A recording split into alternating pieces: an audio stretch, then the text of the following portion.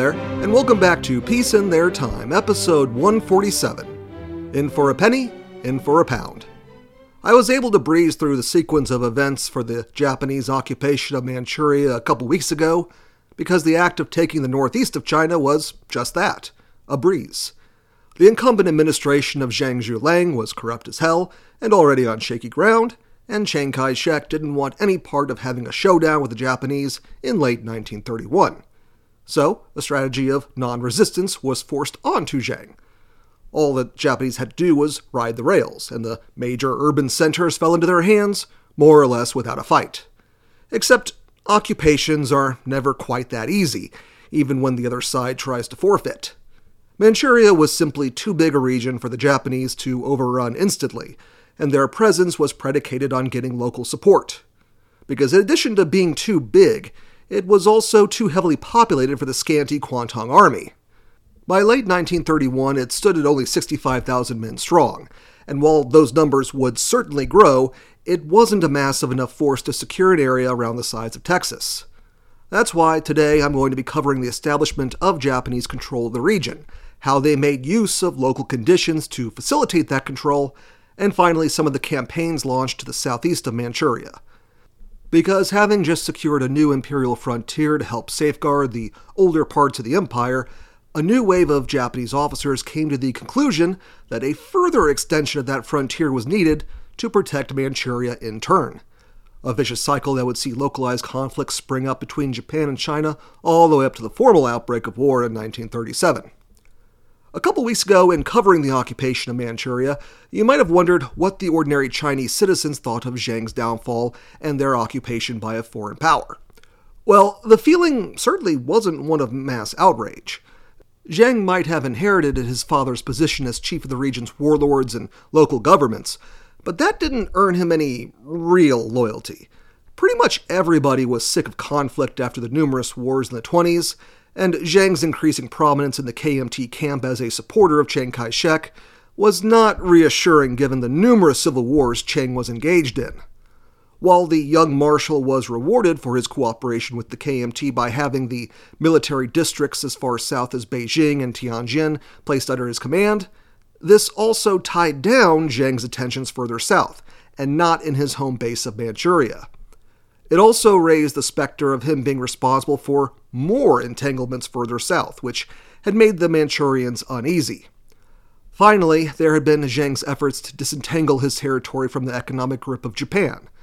The Japanese might have murdered his father, but Zhang's efforts to check Japan's economic penetration of Manchuria was actually opposed by local businessmen, as well as the military commanders those businessmen paid off. The Manchurian elites benefited from Japanese investment. Recall that the elder Zhang's own investments in industry had mostly been to serve his armament needs. The Japanese set up enterprises that produced things that could be sold to actual customers and make money. The Manchurian elites had long-standing relationships with the Japanese, ones they didn't want to jeopardize. Zhang's leadership was increasingly seen as a problem, and the entry of the Japanese meant that investment money would soon follow along with them. The main contingent that could be said to have any loyalty to Zhang was the KMT, somewhat ironic given that the Kuomintang were the ones who beat the hell out of the Feng Tian clique back in the days when his dad ran the outfit. I'll cover the dynamics of this relationship in more detail next miniseries, but long story short, the young Zhang was a genuine nationalist who desired to be part of a rejuvenated China, and he saw Chiang and the KMT as the clearest pathway towards that. Chiang Kai-shek didn't interfere with Zhang's hold of Manchuria, and Zhang allowed the party apparatus of the KMT to establish offices all around Manchuria. They disseminated propaganda advocating that the Chinese stop doing business with the Japanese and to prepare for a future conflict with them. Obviously, this messaging fell on deaf ears, but the KMT had around 50 offices in the region anyway, and they were among the only ones putting in a good word for Zhang. When the Japanese invaded, these offices were naturally abandoned, but the people who worked in the Northeast would go on to form the Northeastern National Salvation Society, or the NNSS. This was a dedicated propaganda group that would work to get whatever positive news out of Manchuria and disseminate it to China proper in order to get people to support active resistance. which wasn't exactly what Chiang Kai-shek was advocating for after September 1931, but he had hired nationalists, and their feelings did reflect the national mood in those days. Too bad for them, those initial years of the occupation didn't give them a whole heck of a lot of promising news. For many of the local warlords, the Japanese promised a continuity of their status, and the provincial leaderships remained largely intact. In many instances, especially the further north the Japanese went, the local commanders and governors would set up their own councils and committees to run local affairs, leading the Kwantung Army's leadership to set up their own bureau to assume command and coordinate all these spontaneous groups while the details of the occupation were hashed out. And that wasn't an on-the-spot idea either. As early as 1929, the Kwantung's leadership had commissioned a study on how best to administer Manchuria in the event of a sudden occupation, which meant when the invasion actually happened years later, they had their own internal research to work from, and it worked out for them. Just 2 weeks after inciting the Mukden incident, there was already a council of Chinese notables running the day-to-day affairs of the Liaoning province that comprised the southern part of Manchuria. All of this was helped immensely by the fact that they had been ordered not to provide resistance to the Japanese. Both Chiang Kai-shek and Zheng Zhulang had probably underestimated how far the Japanese would go in their occupation. After all, they had never tried anything on this kind of scale before. Many of Zheng's subordinates had not been ordered to evacuate the region simply because there was the possibility that this excursion was of a far more limited nature than what it turned out to be in reality. Keep in mind, the Chinese leadership did not know the intentions of the Kwantung officers, and probably were a little confused at the mixed signals coming from Tokyo regarding the conduct of operations. Usually when a high command says, "Stop advancing, you've done enough," the army receiving the order obeys. That the Kwantung was being run by a cabal of mid-level officers in defiance of the army's high command meant it was hard to predict what they'd do next. Then there was the fact that the Japanese, especially early on, operated with a relatively light touch. They bombed a few cities, killed some people here or there, but when it came to the elites, they were conciliatory. They wanted those notables on their side, and the well-to-do responded positively. They took to the papers saying that their qualms were only about the state of the region's economy and governance, and that they looked forward to the new partnership.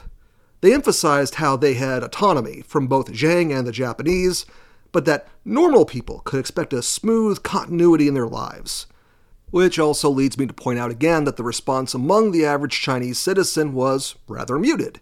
Especially early on, the situation was simply too confused to accurately predict what would happen next, so there was a definite wait and see, just get along mood in play there. I'll talk about it more next episode, but the ongoing Japanese presence was largely tolerated as the eventual state of Manchukuo that covered the region would be the focus of intense Japanese investment, which meant there was a lot of money flowing in, and people do love themselves some enhanced material conditions. This was so much so that people still immigrated in from the south in droves, despite the tension and the fact that they were going to work in a puppet state that was a key part of the empire, tormenting their home country. Beyond that, the KMT's own flat response to the crisis and the ever-increasing numbers of Japanese troops meant that it was highly unlikely that the Japanese were leaving anytime soon. So the wait-and-see, just-get-along attitude eventually evolved into a they aren't leaving, just get along type of attitude. There were some notable Manchurians who tried initially to play a balancing act of placating the Japanese without formally throwing in their lot with them, but in each case, such games were cut short and sides had to be picked. There was the case of Zhang Jinghui, and yes, it's another Zhang, so I'll say his full name each time in a desperate effort to make some differentiation. He was the commander and governor of the Harbin Special Zone, so named because the city of Harbin formed the nexus of the Soviet Union's railway interests in northern Manchuria. So, strictly speaking, Zhang Jinghui had 3 interests to placate, actually. On September 22, 1931, early on in the invasion and before the Kwantung had reached him, word filtered in that the Japanese were smuggling weapons into the city to start a riot, which they would use as a pretext to occupy Harbin. On the 27th, he declared that he was no longer reporting to the national KMT government, although he maintained his personal loyalty to Zheng Zhulang.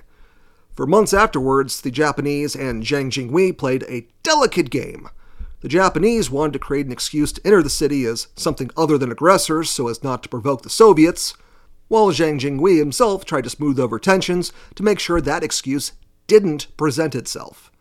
The Harbin police force was expanded so that special protections could be placed on the Japanese quarter of town. Meanwhile, the Japanese tried to rile up the remnants of the anti-Bolshevik White Russian presence in the city. And yes, there were still White Russians living in Harbin. At the same time, there was a Soviet contingent that worked on the railway. Just a fun-sounding town.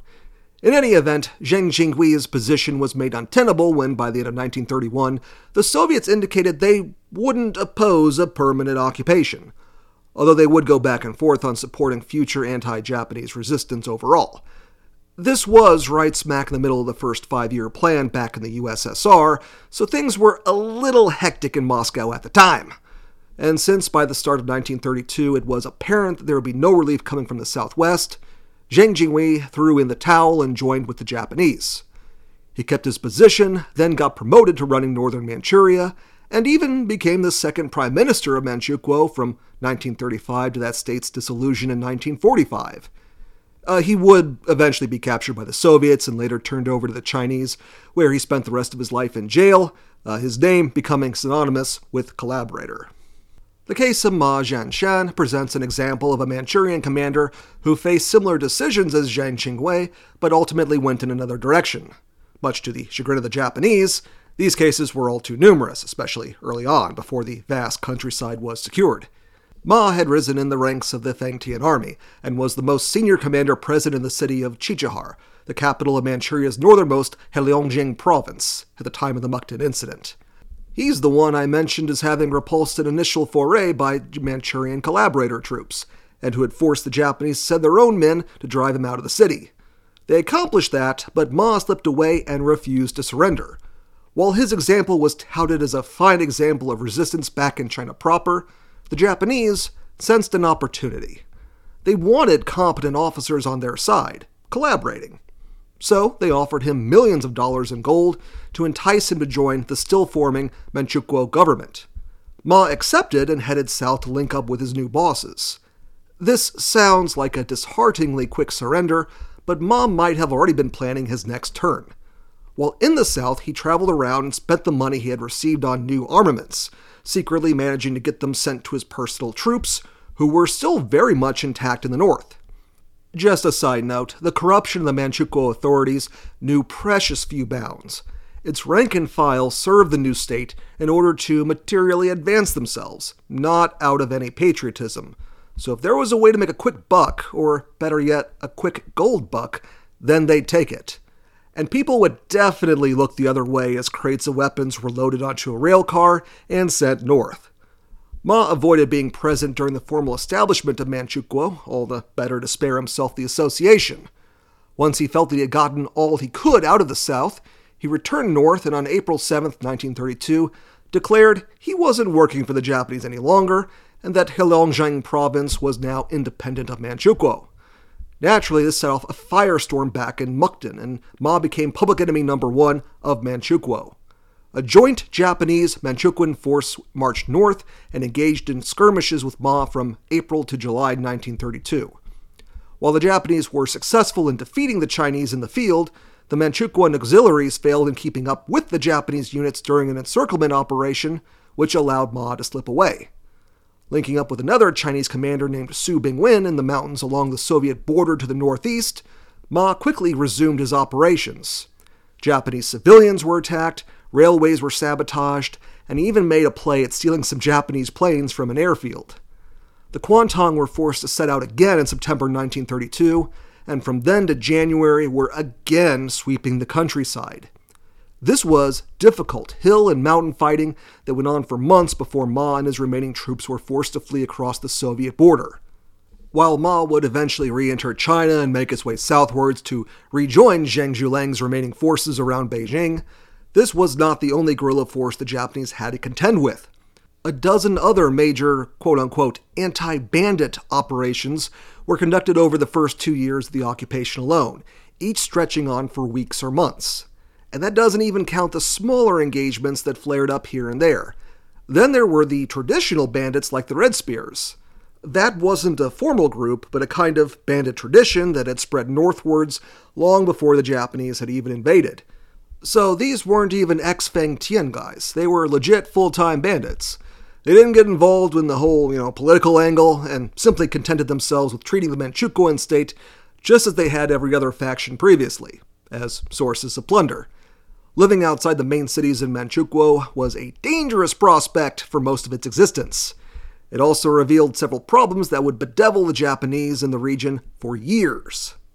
First was that while they had successfully gotten the population centers under their control, the Kwantung Army hadn't been able to completely secure the Feng Tian soldiers. Tens of thousands had refused to throw in with the invaders, and while many headed south to regroup in KMT-controlled areas, more stuck around. Then there were hundreds of thousands more who were demobilized by the Manchukuo government, and lacking decent job prospects and having gained at least a little military training, decided to pursue more inventive lines of work. Now, this is where both sides have their own stories. The Chinese would look upon these soldiers as guerrilla fighters sticking it out against foreign invaders, while the Japanese and Manchukuans would refer to them as simple bandits, associating them with the region's long-term history of banditry like the Red Spears I just mentioned. The correct viewpoint is that they were both. When possible, these soldiers would act against Japanese authorities, but in the times between operations would live off the land. That meant pillaging for what they needed. And these groups weren't organized anymore either, at least not really. They didn't report to Zhang.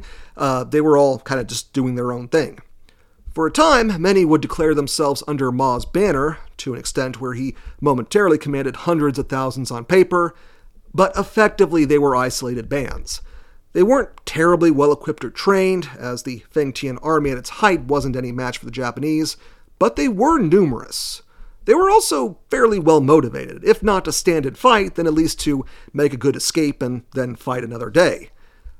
Fighters captured by the Japanese didn't have prisoner of war camps to be sent to, if you know what I mean. And by that I mean they were executed, so no real point in giving yourself up. Another problem for the Japanese was the Manchukuans themselves.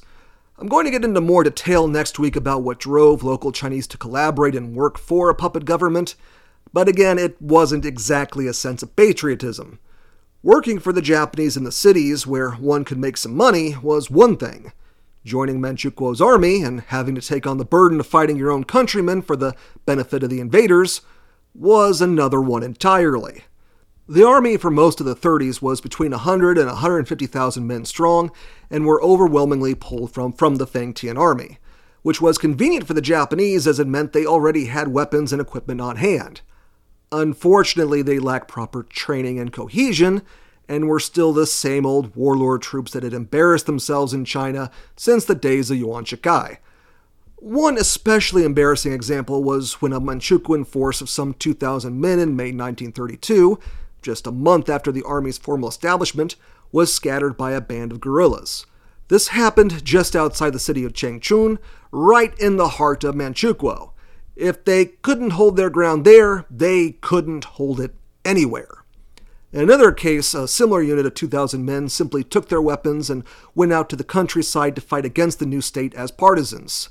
There were countless cases of Manchukuan soldiers returning to their barracks after deployment without any of their weapons, having surrendered them to the guerrillas they were supposed to have been fighting before returning home. The Kwantung leadership ruefully noted that a steady source of weapons and ammunition for the anti-Manchukuan fighters was their puppet state's own army. There were some efforts made to rectify this sorry state of affairs, as starting in 1934, a law was implemented that officers who had gone through the new government's training schools could command troops, a clear break from the initial policy of simply co-opting Zhang's troops as they were. The Japanese thereafter began purging old officers they found unreliable, dismantling the old warlord network and replacing it with proper state controls. Meaning their controls, ultimately. This was imperative because the nationalist and Feng Tian officers were an independent lot, used to managing their domains their way. The first round of Japanese advisors attached to the local military units found that their advice was actually ignored when it suited the local officers, something that alarmed the Japanese. A whole new formation of Japanese troops was set up specifically to embed themselves in the Manchukuan army and manage its every move. The highest ranks were staffed with Japanese officers, who also kept control of who got access to the armories, as these were favorite targets of locals who wanted to make a little money and really stick it to the Japanese, as the aforementioned Ma example bore out. Eventually, some loyal Chinese officers were appointed to the high command, and on paper these Japanese officers were just advisors, but the reality was they actively managed the army. Japanese reservists, ones of not quite frontline quality, were called up on a volunteer basis to embed themselves with Manchukuo units, with advisors showing up in units as small as a battalion, which in this army we're talking about what would amount to just a few hundred men at best. Finally, there were other soldiers who had been passed up for promotion in the Japanese army, and were offered a chance to join the puppet state's army as a chance to gain a command. They went through training with the Manchukuans, and once cleared to serve, were not even considered advisors. They were just straight-up junior officers in the Manchukuan army, directly commanding and leading troops. All this meant the Japanese element was ever present, even at low levels. In August 1934, a proper military administration was set up with a clear chain of command, although training standards would be decidedly mixed, even after the establishment of dedicated training schools in 1938. Then there was a confused situation when it came to armaments. At first, the army used leftover weapons from the Feng Tian days, but attrition steadily ate into those stockpiles, as did the steady flow going over to the partisans. And if you remember episode 68 on the Chinese arms trade, the weapons on hand came from a multitude of sources, so you had equipment from all over the world with different ammunition requirements. The Japanese, by the mid-30s, resigned themselves to rearming their auxiliaries with their own weapon models. This was easy enough with rifles and light machine guns, but the Manchukuans were chronically short of heavier weapons like artillery pieces, and were in an even worse spot with regards to anti-tank and anti-air weapons. Not to say that the bandits out in the countryside necessitated a lot of these kinds of weapons, but it meant that the Manchukuans would never develop beyond an internal security force. The truth was that the Japanese were never able to build a proper military force in Manchukuo that was able to act independently. Which really isn't surprising. It's hard to get people to fight for an uninspiring state. My own country, the United States, has undertaken similar projects for generations now, and the failures definitely outweigh the successes. And it wasn't like the Kwantung Army was able to fully focus on internal Manchukuan affairs either. They might have occupied Manchuria, but Chiang Kai-shek sure as hell hadn't signed away the region, and the establishment of a puppet state and puppet army didn't change that fact. Zheng Zhuleng still had part of his army operating to the southwest of Manchuria, and he was waging his own personally directed guerrilla war to torment the Japanese. In the eyes of the ambitious Kwantung officers, the solution was to extend Manchukuo's frontier south all the way to the Great Wall of China. Anything north of the wall, they should be able to sweep for partisans with impunity, so as to safeguard their conquest. Ironically, Ishiwara Kanji, the architect of the Mukden incident and the occupation, cautioned against absorbing so much so quickly. He might have been an expansionist, but he didn't want Japan to outrun its capabilities, especially since he considered the main threat to the empire to be the Soviets to the north.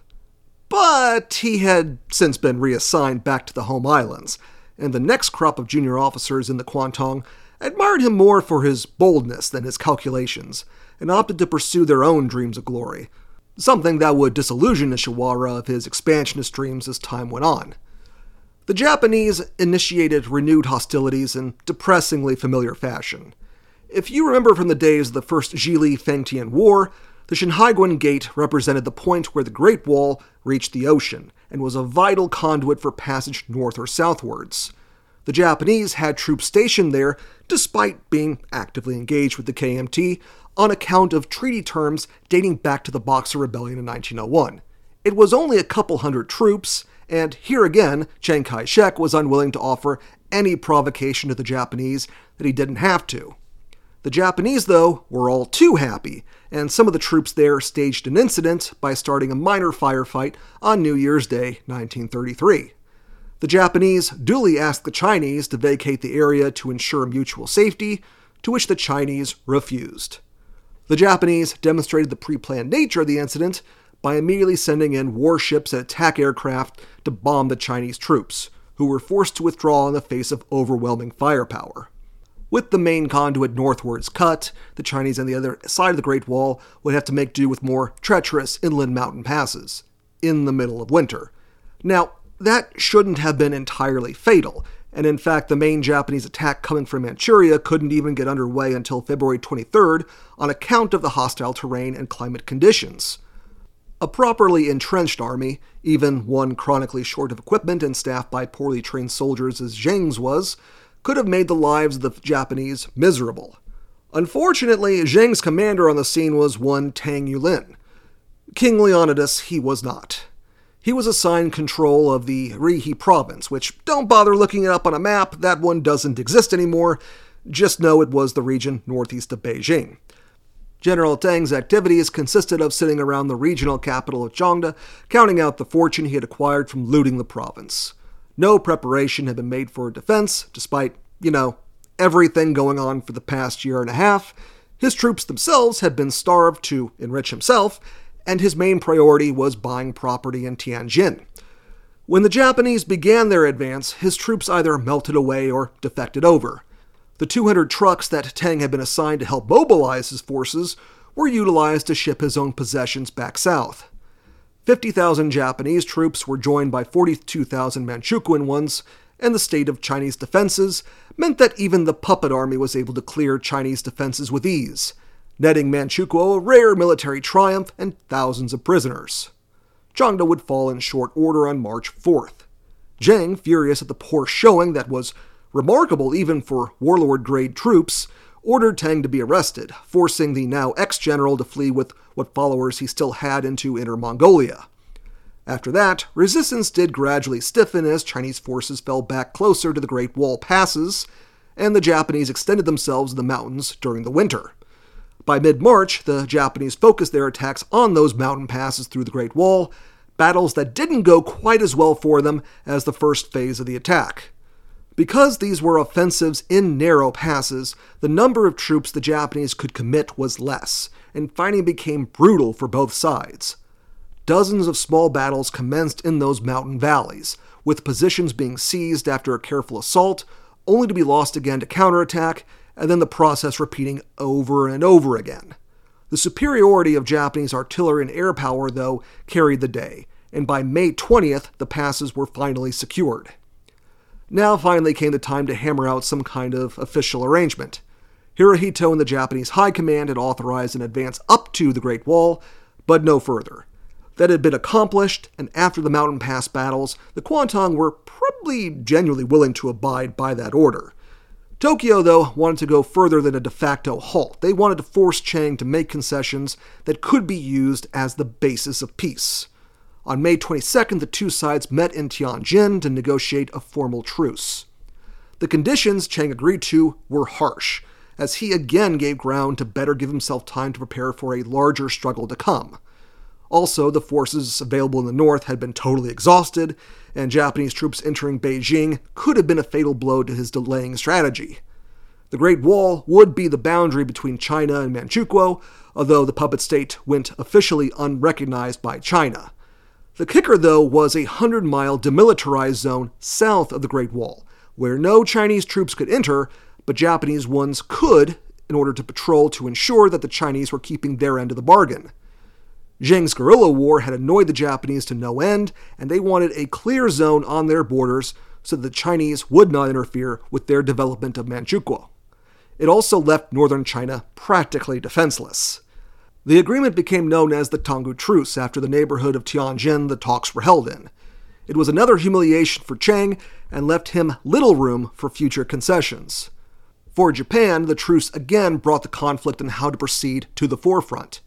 The Imperial Wei faction saw it as only respite, a time to prepare for a genuine invasion of China, while the Control faction saw it as the basis of a long-term settlement, which will be a conflict that I'll be covering in a couple weeks.